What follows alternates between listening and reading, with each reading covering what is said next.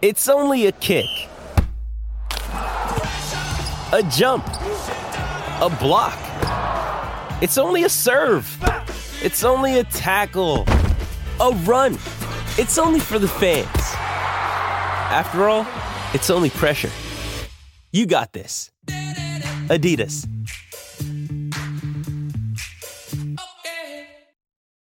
This episode is brought to you by Shopify. Whether you're selling a little or a lot, Shopify helps you do your thing, however you cha-ching. From the launch your online shop stage, all the way to the we just hit 1 million orders stage. No matter what stage you're in, Shopify's there to help you grow.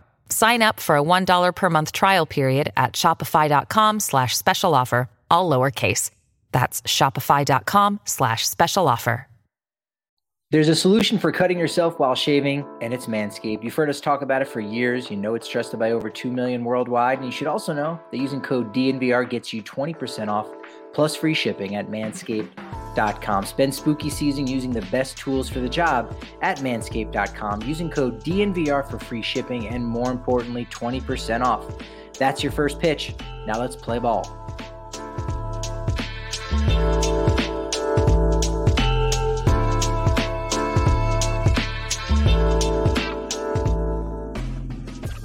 Welcome into the DNVR Rockies podcast, brought to you by Strava Craft Coffee.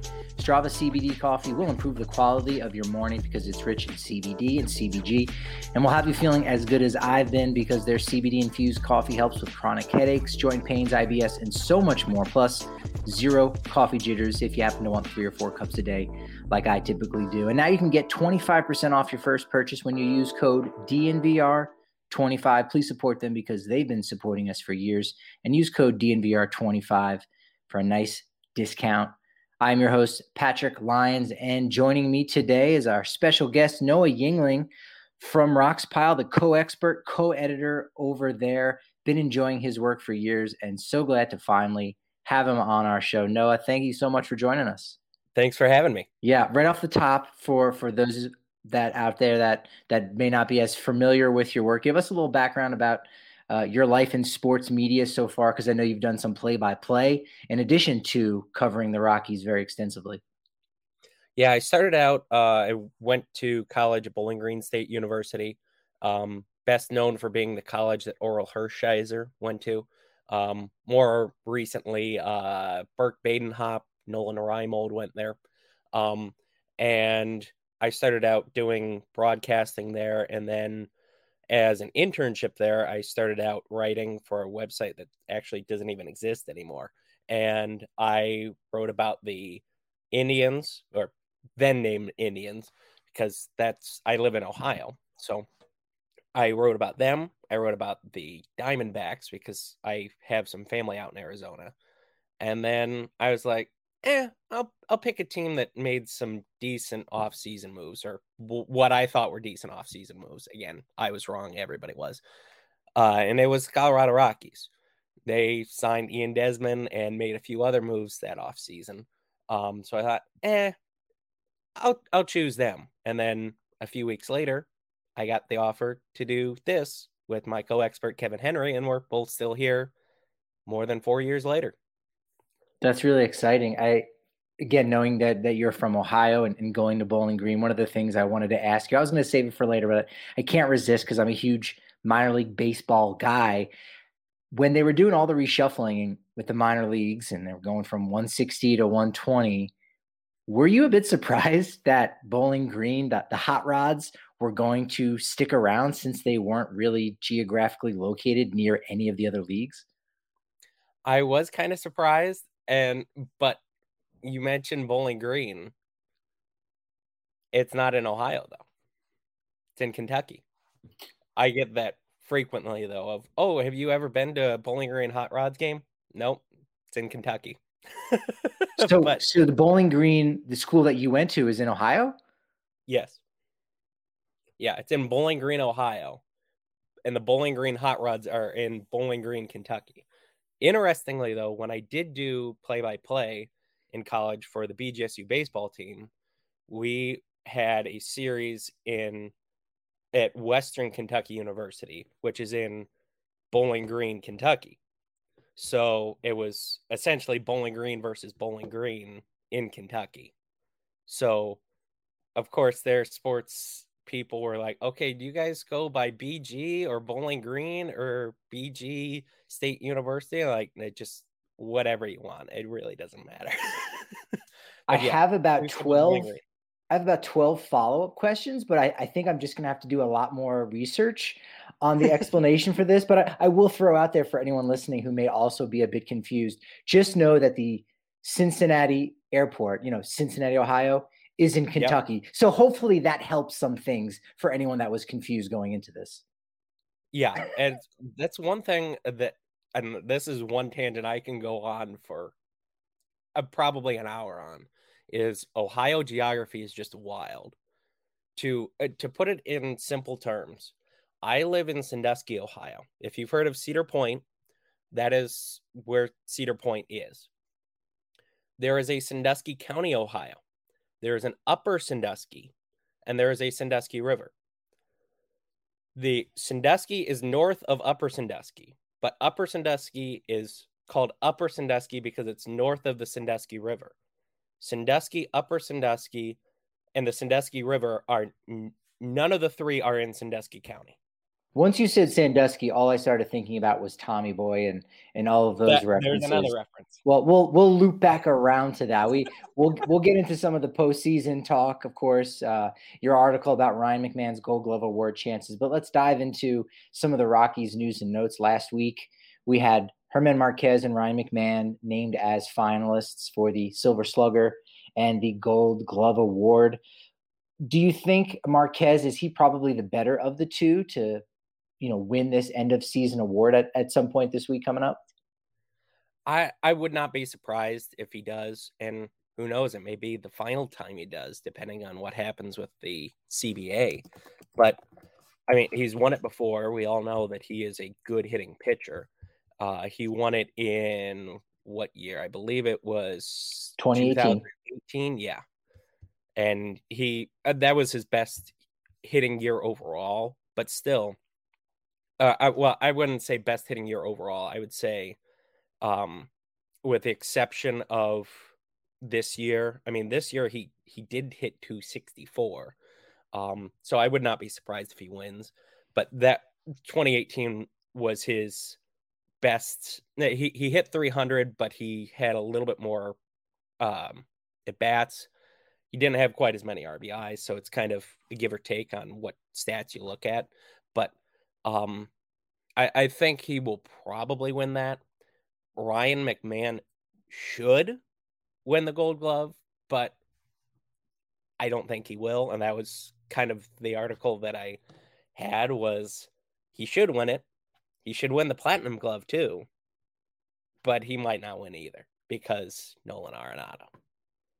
Well, let's get into that then. Since you brought it up with Ryan McMahon and being a Gold Glove finalist at third base, along with Manny Machado and his former teammate Nolan Arenado, as you kind of referenced that there are some metrics out there. There's a lot of metrics, and your article does a really great job of detailing all of those defensive metrics and how, maybe according to these numbers, which are trusted numbers that are available out there to the public, he was the best defender in the entire National League.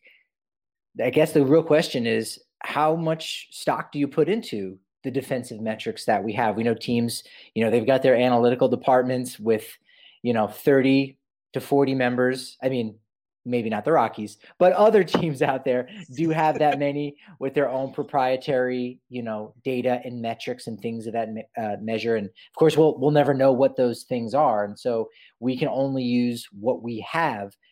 I'm guessing you put a lot of stock in those for right now, or at least think we should, because, hey, this is what's available to us. Might as well use it. Well, and the thing is too, with the exception of this year, since the Rockies and Braves did not play 162 games, there are 2,430 regular season MLB games played a year, with the exception of this year. And then as long as there isn't a 163, you can't possibly watch every single play of every single game.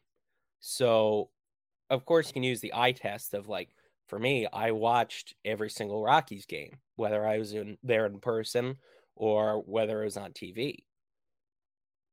But I was able to see Ryan McMahon and all of what he did. I was not able to watch every single inning that Nolan Arenado played this year or Manny Machado. But I could see with the numbers, hey, Austin Riley, he was snubbed. He should have been a finalist, but he wasn't. And also, too, with the numbers, you have to dive deep into them to kind of see the full picture. Because, for example, if you look at defensive runs saved on Fangraphs, just the leaders, you'll see that Ryan McMahon, they have him as 13th overall in the major leagues with 12. But they only list his defensive runs saved at third base. A Rockies fan knows that he played 30% of his games at second base. And he had 9 defensive runs saved there. That would put him tied for number 1 overall. It would be interesting to see the votes, like if that went public where you could see how everyone ended up voting, because if you are, someone that is able to vote on the Gold Glove Award, and let's say you come from Cincinnati, that was a point in which the Rockies played the Reds from May 13th through 16th. And, I don't know off the top of my head exactly how much Ryan McMahon had played third base, but that was really before Brendan Rodgers kind of took over and became the second baseman. And McMahon was staunchly over there at the hot corner. So if you watch the Reds, you really only got to see Ryan McMahon play third base for a single series. Not that 2 series is really enough to change your mind, but if you're watching Nolan Arenado 19 times a year against your team, you're probably going to be more inclined. And so, maybe you could shift some voters' minds in a 6 or 7 games that your team plays against the Rockies. But if you're looking at the Reds, Mets, Phillies, all of those teams played Colorado in the beginning of the season, the first 2 months, when McMahon was not firmly entrenched there at third base. He was still going back and forth between the 2 positions. Well, and then also, too, and one of the points I made in the article was, if you look just at third base in the National League at defensive runs saved, Austin Riley is the leader. He technically had 1 more than McMahon, because that's just looking at McMahon at third base. And Austin Riley wasn't a finalist. And it's the voting body for it is each NL manager for the NL Gold Gloves. It's each NL manager gets a vote, and then they vote on the players, and then 6 of their coaches vote on it. And you cannot vote for your own players. So Bud Black could not vote for Ryan McMahon, even though Bud Black and all of his coaches know that Ryan McMahon is one of the best defenders in baseball. But obviously with the bias there, you can't vote on that. But would Dave Roberts do it? Who knows? There's other coaches and there's other people who would just say, oh, Nolan Arenado, he's the best defender in baseball. Of course, he's the guy who's going to win. So I'm going to vote for him. But if you look at the numbers, they don't necessarily say that he should win. I like that point too, because we know baseball can be an old boys network, and keeping things at the status quo. Go back and look at, Rafael Palmeiro's numbers. I'm sure you probably know the year, Noah, because you're an encyclopedia. You've got a steel trap of a mind that can remember these facts. But Rafael Palmeiro was a DH, and he won the Gold Glove at first base circa 2002, if you will. And that's because you go, oh yeah, Palmeiro, we know he's good. He's still around in the league. What did he hit? 38 home runs this year? Sure. Let's go with that guy. And so when you think about that and you think about how voters operate, especially if we're talking about the baseball guys, right? The managers, the coaches, it's almost a surprise that Ryan McMahon here, really in his first opportunity, was named a finalist, because you can't go wrong with Nolan Arenado, even in a down year, or even in a year in which maybe the numbers say he was awful. Now, that's not the case. His numbers were still pretty good, not as good for him normally. You go, all right, Arenado, automatic bid. Manny Machado already has 2 Gold Gloves from his time in Baltimore. And you go, all right, he's a lock to go in. And then from there, again, this was the conversation for so many years with Trevor Story not even being a finalist, because he's kind of behind in the depth chart of some more veteran players, and it becomes really hard. So it's really a victory in and of itself for him to even be a finalist at this point. Yeah. And the thing is, too, there's another example is Ozzie Albies. I saw it firsthand when I was there in Denver, how Ron Washington and he have a great relationship. And they are Ron Washington and his infielders are always doing infield drills. But Ozzie Albies, he had one defensive run saved this year at second base. Ryan McMahon had 9, and Ozzie Albies played second base 3.5 times more than Ryan McMahon played second base. But yet Ozzie Albies is a finalist there. And there were plenty of guys who were ahead of him. So obviously numbers are not the be all end all, but at least with the numbers, you're like, okay, these guys are way ahead of him, but yet Ozzie Albies is looked at. Now, and another point that I make in the article too is that there's some people, and one of the missions I kind of did this year was watch some of the opposing teams broadcast. And this happened early on in the season where Ruben Amaro Jr., who was filling in, he is not a regular color analyst for the Phillies. He was filling in on the Phillies games that were at Coors Field. And he was saying how Ryan McMahon, he's not a very good defensive player. You're wrong.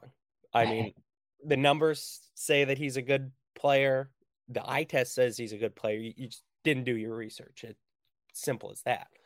And the thing is with Ruben Amaro, he was one of the voters from 2016 through 2018 because he was a coach. So if he thinks that Ryan McMahon is not a good defender, he used to be a voter. So what does that say about the voting body? Just, I think these 3 guys are good, so I'll vote them in. That's not necessarily the case. And when these coaches are voting, it's at the end of the season. And again, they operate differently than you or I would know. They operate much differently than journalists or fans, because we're going to go and look because we want to get it right. Not that they don't, but they're on the other side. They're on the field. They're on the dirt. They're on the grass. And so, hey, I think I know. My friend, so I'm going to vote for him. Sure. But even if we're not even talking about that, you're going to go, yeah, but I know what I saw, and this guy is fantastic, and that player may be fantastic. But if you're not digging into those numbers, you're not going to know who's more fantastic than Ozzie Albies. I think he's a fantastic player, but to your point, there's a lot of pomp and circumstance going out there before every game. We see it at Coors Field. We've seen it every year with Ron Washington and those guys going down to their knees and doing those drills. And that's obviously helpful. And that's not a show. That's not a circus just to, show other people, hey, look how hard we're working. There is an effect. There is an impact on that. We know the positive contributions those kind of drills can make, but they can also make an impact on the managers and go, well, come on, who's better than these guys? And it doesn't help that Ozzie Albies is an all-star with the bat too. And so the eyes can be deceiving in that way. Whereas, hey, when you look into the metrics, and we get it, there's a downside to just looking at numbers and not looking at the player. But when you're looking at the numbers, you might get a better idea as to who is successful and who is less successful. Yeah. And I mean, a key point for that is you can't look at all the numbers for the Seattle Mariners. I mean, they were in the playoff hunt until the final day of the season. And if you look at their their run differential, they should have been the Rockies. They should have been a 76-win team by their run differential. They won 90 games. So obviously you can't look at all the numbers, and that's right there tells you can't rely solely on the numbers. But when you don't, if you can't watch every single game, sometimes you do have to use the numbers in relationship with the eye test as well. And one thing you definitely can rely on is a great time at the DNVR bar right there on the corner of Colfax and York in downtown Denver. Our members know that you can come hang out, any time of the day, especially happy hour from 3 to 6 with drink specials and appetizer discounts. Our members will also get a much larger beer as well as discounts on some of our swag over at DNVR Locker. In fact, if you want to join the DNVR.com, it's 50 cents for your first month. And an annual membership, if you want that, you'll actually get a free shirt from DNVRlocker.com. Shout out to all the people who were out on Saturday night for the amazing Halloween party.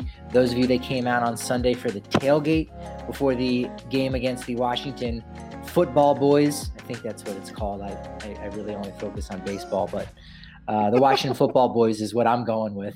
And everyone who went there, you enjoyed. If you signed up for $20 to join the tailgate for our members, you got all you can drink Breck Brew and all you can eat sexy pizza. You can't beat that. Breckenridge Brewery is the official beer of DNVR, and they also have a seltzer too, and you can get that on tap and in stock at the DNVR bar on the corner of Colfax and York. You can also get their 15-can sampler of hard seltzers. It's Good Company hard seltzer, an easy choice for a great company. Breckenridge Brewery's Good Company hard seltzer. What isn't hard is DraftKings Sportsbook, the official sports betting partner of the NFL. And they've got an offer every fan should be jumping on. New customers can bet just $5 on any NFL team to win their game. And if they do, you win $200 in free bets. It's really that easy and that rewarding. DraftKings customers can get skin in the game with also those new same game parlays. Combine multiple bets from the same game for an even bigger payout. The more legs you add, the more money you can win. DraftKings is safe, secure, and reliable. Best of all, you can deposit and withdraw your cash whenever you want. So download the DraftKings Sportsbook app now. Use promo code DNVR, and new customers can bet just $5 on any NFL team to win their game. And if they do, you win $200 in free bets. That's promo code DNVR this week at DraftKings Sportsbook, an official sports betting partner of the NFL. Must be 21 or older. Colorado only. New customers only. Restrictions apply. See DraftKings.com/sportsbook for details. Gambling problem? Call 1-800-522-4700. My DraftKings Sportsbook pick of the week is not going to really be baseball because we don't know how much more is left of this season. But Wednesday's Group C draw in the UEFA Champions League looks to be a lock. I like Ajax. It looks like Ajax, but it's Ajax over Dortmund. It's currently plus 165, and Ajax has been incredibly solid this season, top of Eredivisie in the Netherlands. They've got just one loss.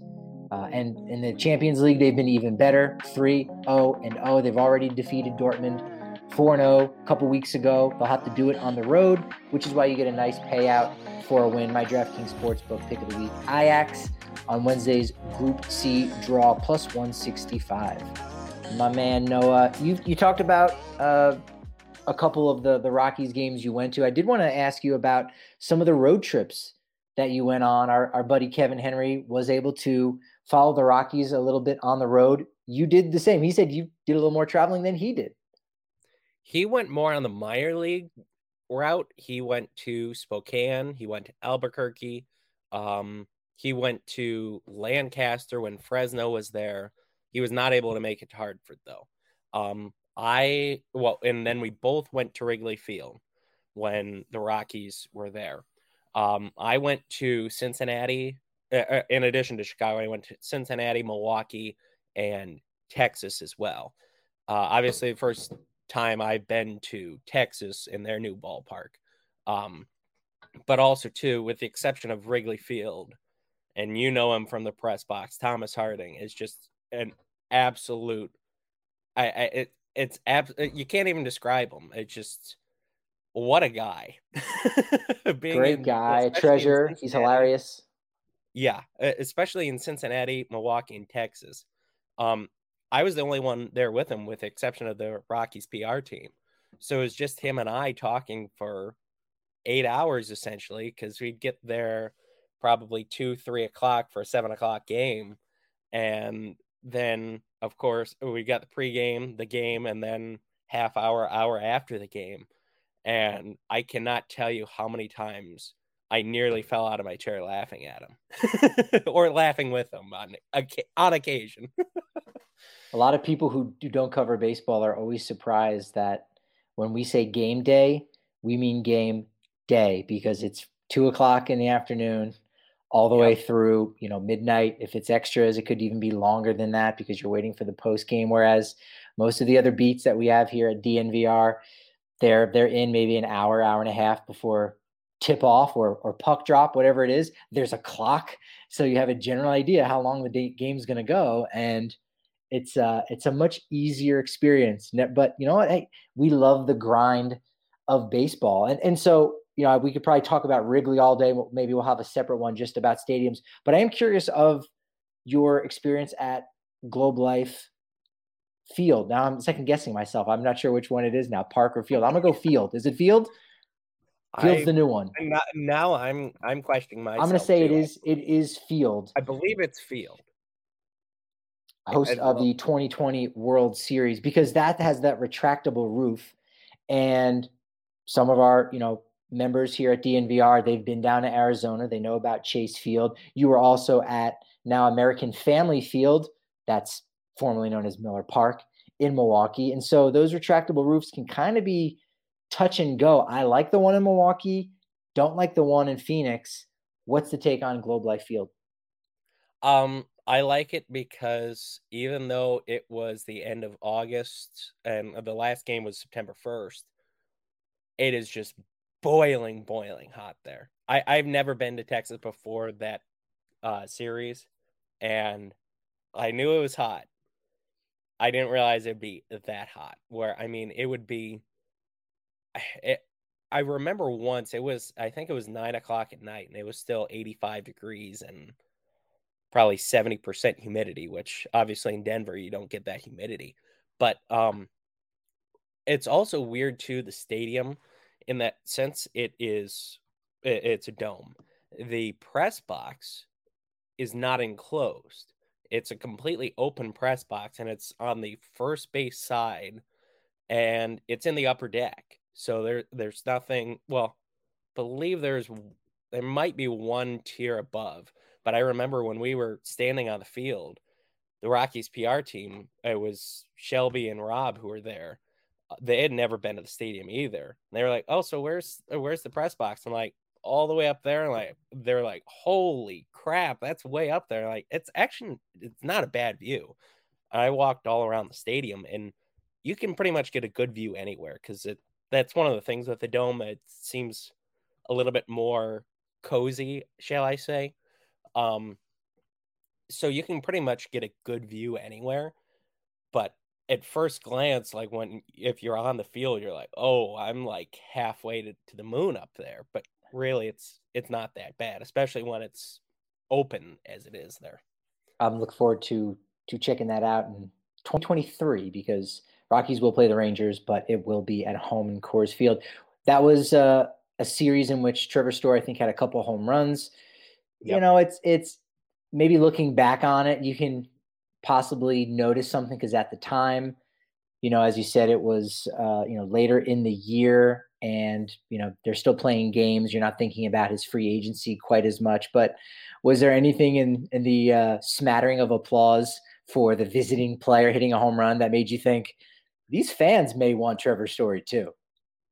They definitely do. And the Texas beat writers knew that he was a free agent because the first day that he was there, that the Rockies were there, he came out on the field and a throng of Rangers media were just swooped in on him.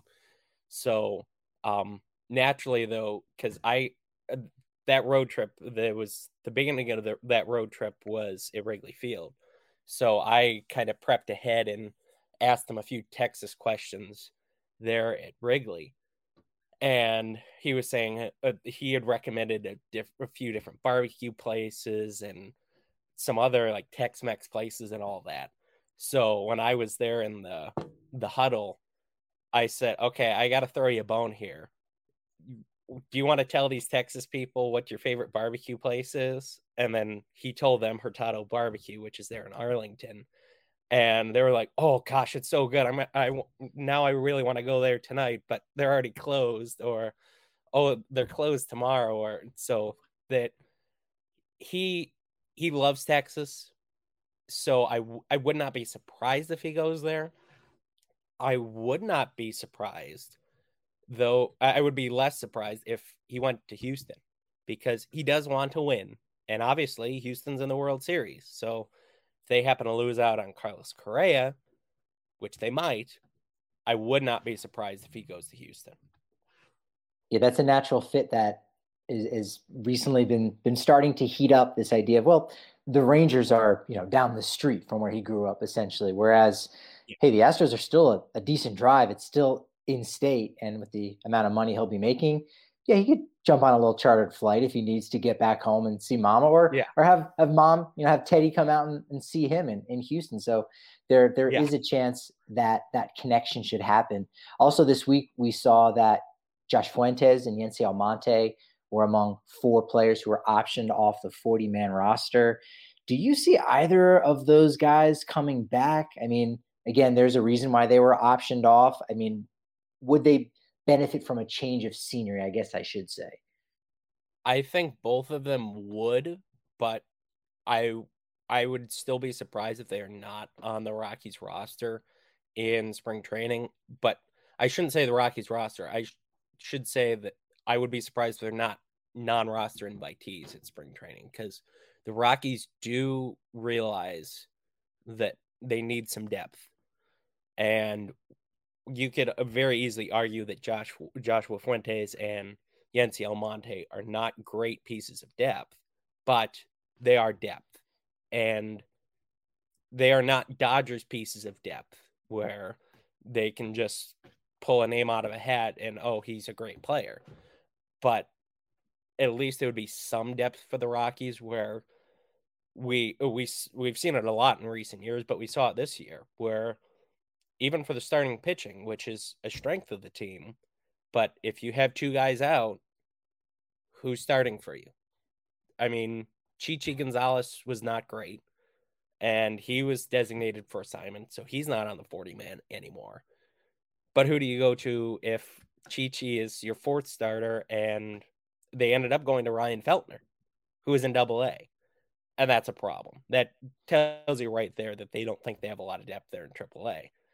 So that's something that, even if Joshua Fuentes and Almonte and Rio Ruiz, for example, if they are not going to be MLB contributors, at least in theory they shouldn't be, but at least, okay, if player X at the major league level gets injured and is going to be out for 2 weeks, we can call up a guy who can be semi-competent and play a little bit, at least in the major leagues. Not, okay, we're going to call up this guy from Spokane who he's an older guy, but we don't have much. At least it's moving in the right direction, shall I say. Yeah, Almonte would be a welcomed depth piece. You can never have enough relievers. Whereas with Fuentes, he's blocked a little bit, I think, in a sense, by some younger players with maybe some more upside. So of the 2, I could see maybe Fuentes trying to see if there are more opportunities out there for him, or maybe he has to pick up an outfielder's mitt and see if he can get some playing time there. But one thing that I think we can all agree on the Rockies offseason wish list is they do need to add some power. And you wrote a recent article highlighting 3 guys that the Rockies should go after. And the one guy I want to talk to you about is Nelson Cruz as a potential fit, particularly if we know with the new CBA that's coming, if the universal DH does get added to the National League, I think Nelson Cruz could certainly be a big fit for the organization as far as adding power goes to the lineup. And there's a few other guys too that I would love to include on that list. And there's one other guy, and this is a teaser. I'll have an article sometime this week, may even have it tomorrow, for an ideal Rockies lineup. But I think if they do have the CBA changed, where the DH would come into the NL, Nelson Cruz could be a cheap option for them. And obviously cheap is a relative term, because he would make somewhere between 10 and 15 million, which is more money than you and I will see, at least in the next calendar year. Hopefully we'll see that sometime in the near future. But 10 to 15 million in MLB terms is cheap. where how many years in a row has he had 30 home runs or more, with the exception, obviously, of 2020 because of the pandemic. And it's been a lot. And if he hasn't hit 30, he's been at least over 20. He's been over 20 home runs since 2009. So, and the thing is, like I said, with the DH, he's exclusively a DH. He has not played more than 3 innings in the field in, I think, since 2018, just off the top of my head. And I think those 3 innings were at first base, which that was the first time he had ever played first base in his life. But yeah, he could be a huge threat in the Rockies lineup, especially at Coors Field, if they have the DH. Now, if they don't have the DH, obviously it's a lot lower the chance that he's going to sign. But if you could get him as a pinch hitter, obviously it'd only be 1 at bat a game. But if you could get him as a pinch hitter, especially with 81 games at Coors Field, that would be a great move for the Rockies, at least in my opinion, or it could be a great move. But if the DH is not there, I don't think it's going to happen. The Rockies would have to have the DH for that to happen. Very true. I think, Rockies, we know they value flexibility above a lot of other things. Garrett Hampson is a great example of that. Ryan McMahon, of course. And, even throughout their minor league system, guys like Ryan Vilade have shifted around to positions that better suit him. And so I think the same is true of the DH. You don't typically see strictly DH players. It's used predominantly now as a spot to give players off days. Now there's going to be one guy that is the DH more than any other, but nevertheless, that in that way, he's not a good fit if the universal DH does come, where, that means less opportunities for Charlie to have a day off, let's say, or even if McMahon is banged up, CJ Cron, whatever it is, now, that Cruz is there every day as the DH. But on the flip side, that could still end up being a net positive when you have him penciled in the lineup, clean up every single game. And that line of protection is something that could be a big difference for their productivity next year. And the reason why he fits really well is, as you point out, he's a little bit older, and it means you're not going to have to give him a 3, 4, or 5-year deal, which is going to be the case for those more prominent free agent names. Even someone like a Chris Taylor, who might not be a slugger per se, but of course his agent's going to be going out there and trying to get like a minimum 4 years. Whereas, hey, you know what? If you want to give him a $15 million contract for 1 year, there's no such thing as a bad 1-year deal. So that's only $15 million versus 22 for somebody else that you have to pay over the course of 2 years, whatever it may be. And so definitely make sure you're checking out that article over on Rock's Pile by our buddy Noah. He's got a couple other names in there too. You can also comment on those and strike up a little bit of a conversation. He's very inclusive in that way, just like Ball Aerospace and Technology is inclusive. They've been practicing diversity and inclusion for years, while other major companies just talk about it as a workplace idealism. Their culture of belonging has been noticed by the Human Rights Campaign to the degree that they've got a 100% corporate equality index score. So objectively, your background, whatever it may be, whether you're from New Jersey or you're from Sandusky, Ohio, it doesn't matter where you're from. It's not going to prevent you from being successful. And I think that's what we all want, the opportunity to be successful. Right now, they're looking for folks to have technical and mechanical skills to help them manufacture aluminum cans and bottles. You can text Golden to 77222 and you'll get linked to their open positions. You can also go directly to jobs.ball.com and search for Golden. That's jobs.ball.com and search for Golden. You don't have to search very far for damn good beef, because we've got it at the DNVR bar now by way of Hassel Cattle Company. That's HASSELL. Check them out, HassleCattleCompany.com. They've got some amazing Wagyu beef. They've got bacon, jerky, all different options. And we're serving it now here at the DNVR bar on the corner of Colfax in York. We've got it for all of our watch parties and everything. And you can order it, get it delivered to your home. Anything over $200, in fact, gets you free shipping. Load up your fridge, load up your freezer. It's going to be winter time. Don't go out to the store if it's snowy. We're getting to that time of year.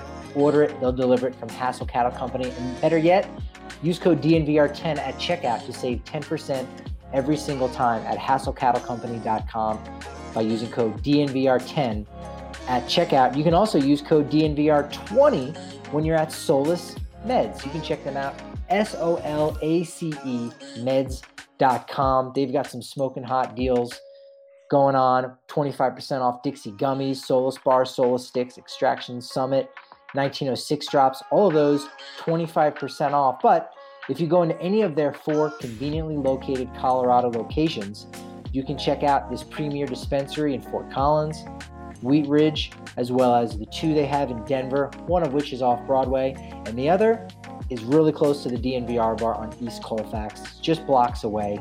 Mention code DNVR to receive 20% off and get a free Solace Bar or King Cone at any of those 4 locations. Again, you can view their online menu ahead of time, order online, and then pick that up at your own convenience. It's pretty great. Just head to solacemeds.com and purchase from there. And don't forget to mention code DNVR20 to save 20% off.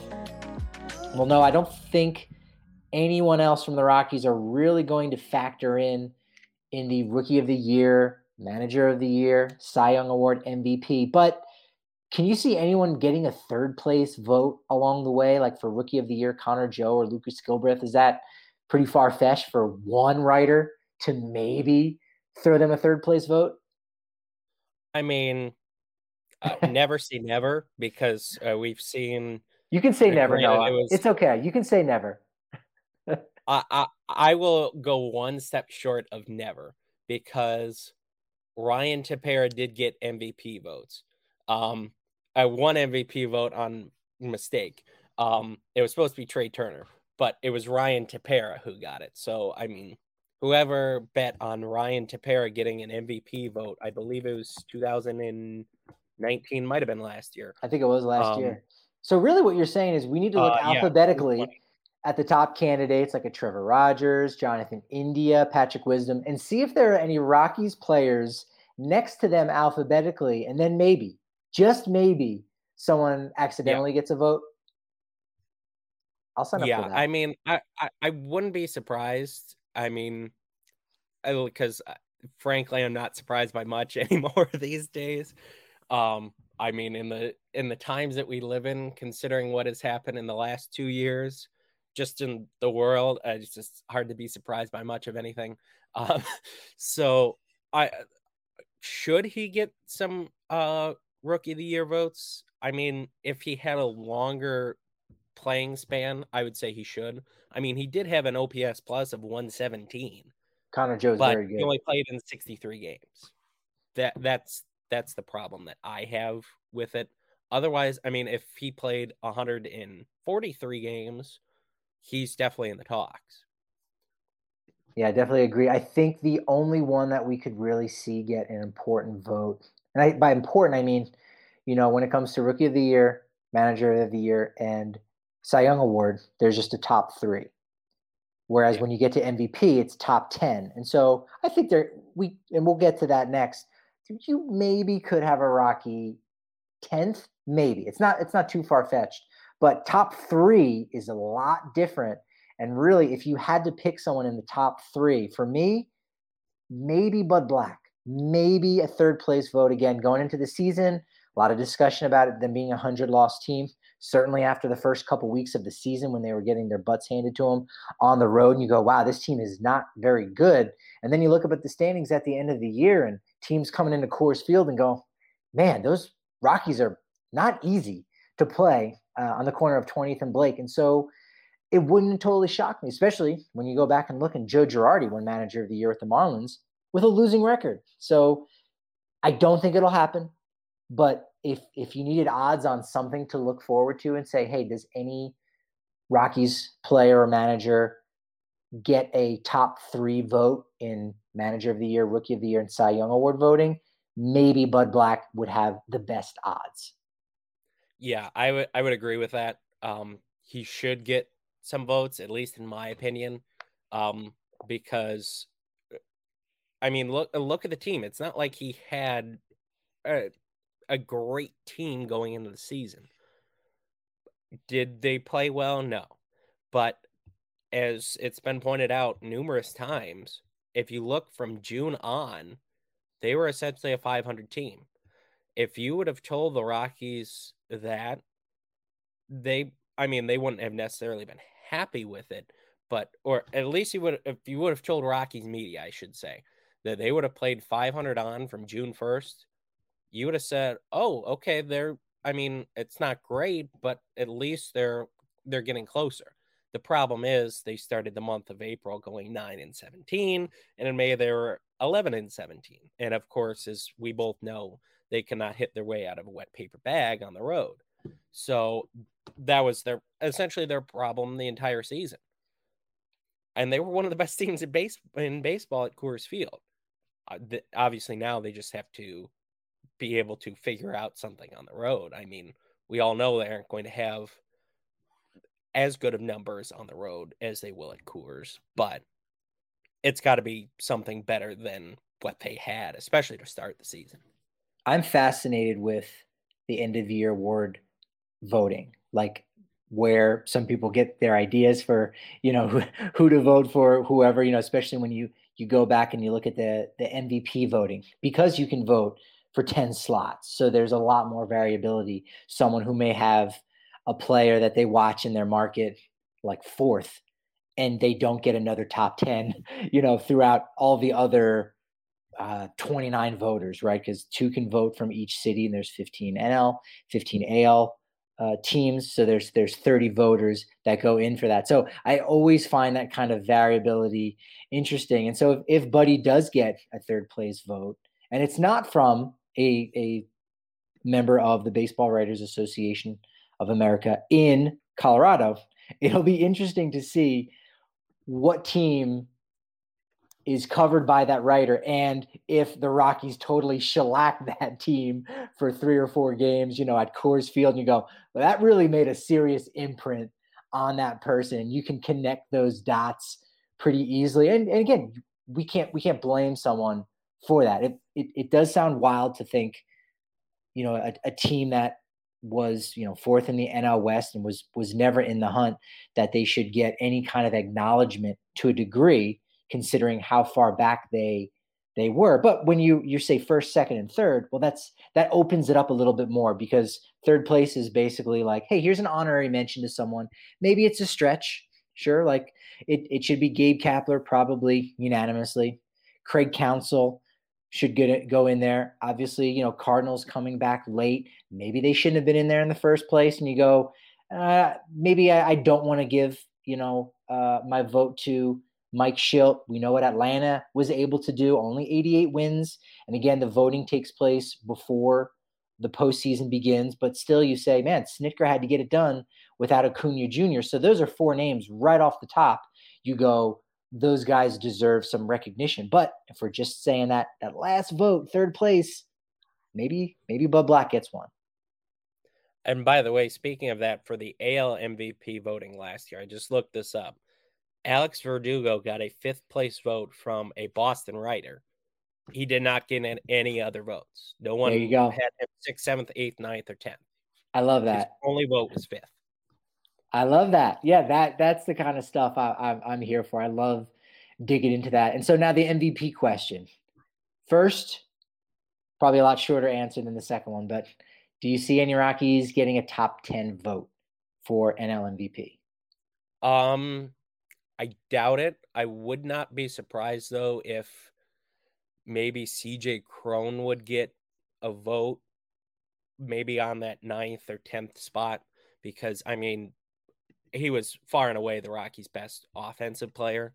But I doubt it, because, and that's part of the reason why the Rockies got him, is he flies under the radar. Where, how many teams did he bounce around with? And you look at his numbers, and like, for example, 2018, he had 30 homers and 74 RBI with Tampa, and they let him go to Minnesota, and then Minnesota let him go to Detroit. So that's part of the reason why he signed the long-term deal with the Rockies. He wants to stay somewhere for a few years, but he kind of flies under the radar. So, I would not be surprised surprised. Like I said, not surprised by anything anymore. I wouldn't be surprised if he gets a 10th place vote, but I don't think he will. Trevor Story, maybe he would, just because of the name notoriety and, oh, he's a free agent at the end of the year, so I'll throw him a bone. Or maybe Ryan McMahon, if some writer notices him defensively. But I doubt that he will get that any Rocky will get any MVP votes.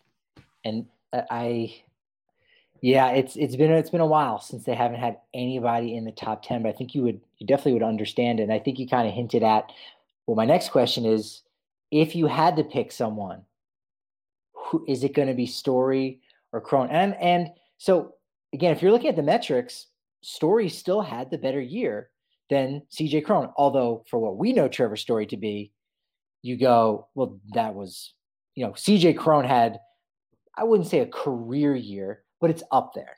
Whereas Trevor Story, this was arguably his second worst season, since 2007. So in that case, you go, well, Cron was more valuable, and really for what he was able to do in lineup protection. But if you're just looking at wins above replacement, it's going to be Trevor Story, and he's got the name notoriety. So on one hand, I think we can say, yeah, Cron was more valuable, but the numbers and the name alone, it might be Story. And if I had to put money down on DraftKings, I would think Story might get that 10th pick, based on what we know about writers, as you just pointed out, with Verdugo getting a 5th place vote last year and not on the top 10 anyone else's ballot. Yeah. But as I often tweet on Twitter, a famous saying from the wise one, Harry Ralston Black, that's baseball. I mean, sometimes weird stuff happens. And really, if we're looking outside the box a little bit and saying, okay, what are the narratives that certain writers can create in their mind? And again, they may not update those ideas. It goes back to what we were talking about, coaches voting for the Gold Glove or Silver Slugger. You say, no, here's who this guy is. Nolan Arenado, best defender at third base. And let's say, much like in 2020, he got hurt, had those shoulder issues. And it was a shortened season, so it was a small sample size. But over the course of an entire 162-game season, you could get to the end of the year and go, he wasn't even in the top 5. Is he going to get that nomination? Is he going to be a finalist? Of course, on that reputation alone, because you already had it in your mind when you got into the season. It's going to take some kind of catastrophe. You gotta beat the champ if you want to be the champ, right? And so, if some writers are already thinking when they come in, they're flying into Denver in the middle of July, and there's a conversation about, well, maybe Germán Márquez could start for Colorado in the All-Star game. Their mind's already made up. Hey, Germán Márquez is, why have the Rockies been as successful as they've been? Well, really good starting pitching. That's led by Germán Márquez. You know what? I'm going to slide him in there maybe 9th or 10th and give him an MVP nom in that capacity. We know he's not that valuable, but you could make that case, I think, to a degree, once you open it up to those 10 votes, and it's no longer about, hey, who's the best player? Because if you're doing that, that's a totally different thing. But if you're talking about value, yeah, I could see Germán Márquez maybe getting 8th, 9th, or 10th vote from a writer or two out there. Yeah. And the thing is, if a writer considered the Rocky, they might start him for the All-Star game. Okay, he had a 3.36 ERA entering the All-Star game, and he pitches at Coors Field. Okay, he's a Cy Young. He's a Cy Young candidate or an MVP candidate. But if you look at the second half of the season, he went 4-5 with a 6.12 ERA. That is not an MVP or not a Cy Young candidate. So that's the thing where, I mean, who knows? There could be some writers that just think, like you said, he was about ready to start the All-Star game. But at the end of the season, he ended up having a 4.40 ERA. That's, for me, I would hope they would look at the entirety of the season, but again, wouldn't be surprised by really anything. I'm going to say it's a Mets writer. I'm going to go out on a limb and say, why not? One of the Mets reporters because, again, Rockies didn't play the Mets in the second half. So at that point going in, they're talking to Taijuan Walker, Pete Alonso, having a good time at the All-Star game. And they say, oh, I know everything there is to know about Germán Marquez, except they don't know what happened in the second half. And so they're going to go out. I'm going on a limb. Mark it. Here we go. I'll have to rewind this back and see if I get it right. It's a future conspiracy theory, so to speak. Yes. Which, right, I mean, if it's a future conspiracy theory, you're first guessing. So, I mean, you're not second guessing. So that's right. All right. Before we get you out of here, quick thoughts on the postseason. I mean, what do you think there is going to be one thing this postseason is remembered for, whether it's a play or just an overall style that we've been seeing between Houston and Atlanta? What's going to be the general takeaway, whether it's in 20 years from now or just in the next year or two, in something that maybe changes the game going forward? I hope, as I step onto my soapbox, I hope that teams start going away from bullpenning, because in the regular season, at least in my opinion, I think it can work well in that, okay, I don't have a starting pitcher that can go 5, 6, 7 innings for me, but I can piecemeal these guys together. But in the postseason, one, there are more nerves, obviously, because it's the postseason. But also, two, if you're asking 6, 7 guys to essentially post a zero for you, there's a lot fewer chance. The chance of that happening is a lot less than if you're asking 3 guys to do that, just on sheer numbers. I mean, there's of your 13 pitchers, 12 to 13 pitchers pitching, there's going to be some guy who doesn't have it. And we've seen that a lot this postseason where, okay, there's bullpenning, and sometimes it works. Like for the Braves last night in Game 4, it worked. But there's been a lot of times it hasn't. And then there's some questionable managerial decisions where, and I believe it was the last podcast episode we did on our podcast, the Rockies Report, where we were discussing how it seems like there's some managers that, frankly, for a lack of, I know this isn't necessarily true, but they're managing like it. It's like they don't want to win. Case in point, Craig Counsell, Corbin Burns in game, he could have started Corbin Burns on short rest, 3 days rest for Game 4. And instead he goes with Eric Lauer.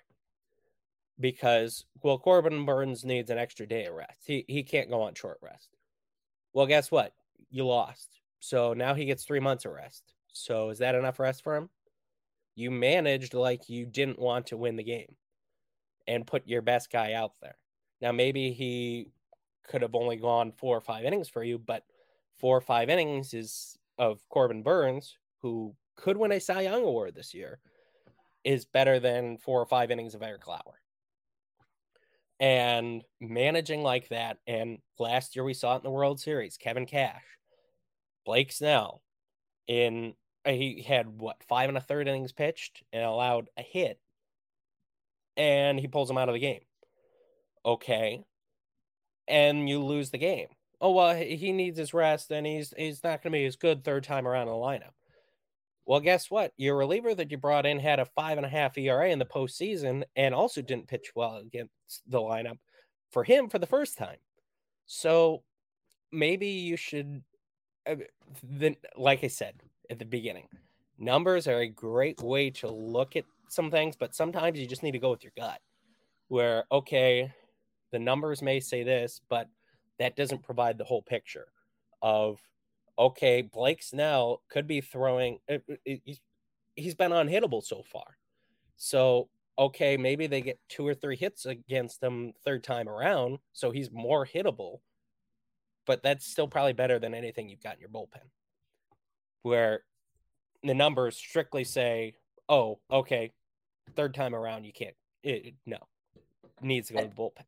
And these bullpen games are not very sexy. They're Just awful to watch. it's Let's be it's honest. really They're bad. terrible to watch. It does make for a bad product in that capacity too. So, yeah, I don't know if the CBA is going to do anything with that. I don't know that you even can, but you're right. I think that's something that needs to certainly be addressed by the game, and maybe it will. One thing that the game has addressed, Cleveland Guardians.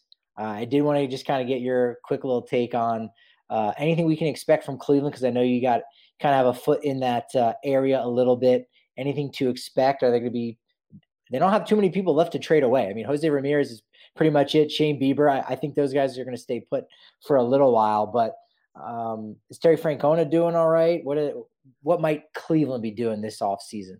They are such an enigma. It's hard to read the team because Terry Francona has barely managed the team the last 2 years, but yet, and it because of health issues. Yet he's returning in 2022, which personally, I was very surprised by that. So I can be surprised, but I don't think he'll be able to last the full year. At least the way his health has been going lately. I hope he does last the full year. But with the Indians front office too, there's so many comparisons between them and the Rockies, especially. I mean, first and foremost, the Twitter. Each team's Twitters, especially in past years, tweeting each other and all that, and the bromance, shall I say, between them. But the Cleveland front office has said before, okay, we can't sign this player, Francisco Lindor, for example. The Rockies said it with Arenado, then they extended him, and then they traded him, of course. But like with Lindor, they could have gotten so much for him, so much more for him if they would have traded him earlier. And most people knew that they were not built for the postseason, or at least, okay. And this has been a thing in the Central divisions in general, where we've seen last year, all the Central division teams got eliminated very early on. I believe all of them were in the wild card series. So where Cleveland was, okay, we have this team that can win the Central, but at least with the makeup of the guys, and this is completely my opinion, they weren't built to get far in the postseason. And 2016 really did a number on them. 2017 really did as well, where they were up 2-0 in the division series and ended up losing in 5 games. They have not won. They've not done anything since then.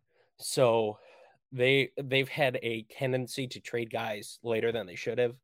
Corey Kluber, Trevor Bauer, Mike Clevinger, Lindor, the list goes on. And then there's some of them like Eddie Rosario, who is the NLCS MVP this year. They traded him to Atlanta for literally nothing. They traded him for Pablo Sandoval, and by the end of that calendar day, I mean, it was within like 2 hours, they DFA'd Pablo Sandoval and said adios. So it was literally for nothing. Yeah, he didn't leave the clubhouse in Atlanta. Let's face it. That was kind of pretty much already worked out. It's like just sit tight. It's okay. You don't have to go to Cleveland. It's all right. Yeah, you can go home. Like you don't have to take the flight to Cleveland.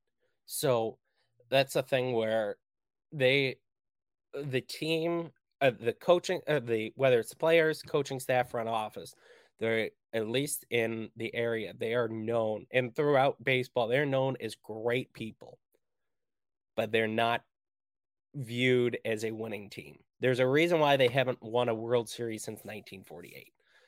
And sometimes, as I believe it was Billy Martin who said it, sometimes nice guys finish last. And frankly, it happens with Cleveland a lot. And with Billy Martin's teams, guess what? They won a heck of a lot of World Series. He was not the nicest person on the planet, nor did he have the best clubhouse chemistry either. But they were winners, and they ended up winning the World Series a lot.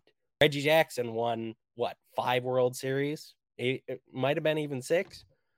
And he did not have some great relationships, but they had enough. He was a great offensive player, especially in the postseason.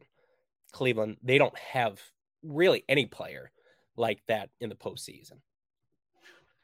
Yeah, a lot of similarities, I think, between Cleveland and Colorado, as you've made clear here going forward. But it's nice that we can just say Cleveland Guardians and not have to. At least for me, I just call them Cleveland and Cleveland and Cleveland, and now it's just Cleveland Guardians. You don't even have to think twice about it. So that's one of the positives that has come out of this for sure. Now you might like this reference, considering I know you're from New Jersey. As soon as I first heard the name Guardians, I immediately thought of Mike and the Mad Dog, Mike Francesa, and what he would immediately say.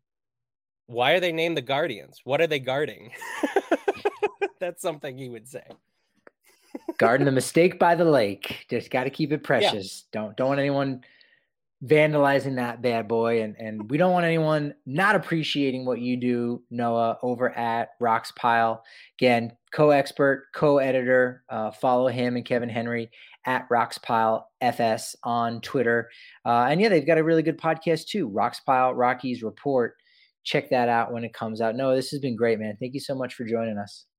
Yep. Thank you. And I do have to say, because I know Kevin's been on here and he probably has not said it because he's too humble of a guy, but we were talking about the Rookie of the Year voting. He is one of the two Rockies BBWAA guys who voted on that for this year. He has not told me who he has voted for, but he is probably too humble to tell anybody that he has that vote. He does have that vote this year. So on the site, whenever the results are released, hopefully I will coax him into writing a article of why he voted the way he voted. That's exciting. I'm looking forward to that. I'm really excited. Yeah, that'll be a fantastic read over at Rocks Pile. Again, thank you so much for DNVR Sports and DNVR Rockies. He is Noah Yingling. I'm Patrick Lyons, and thank you for listening to the DNVR Rockies podcast. The folks at Green Mountain Dental Group deserve to take some credit for those smiling Colorado sports fans, especially our DNVR listeners who've switched over to Green Mountain Dental Group over the years to make them their primary family dentist. That's because they're the best damn family-owned dentist in the metro area, and they're extreme Colorado sports fans just like all of us. Schedule a cleaning, x-ray, and exam, and you'll receive a free Sonicare toothbrush with Green Mountain Dental Group only 15 minutes from downtown Denver.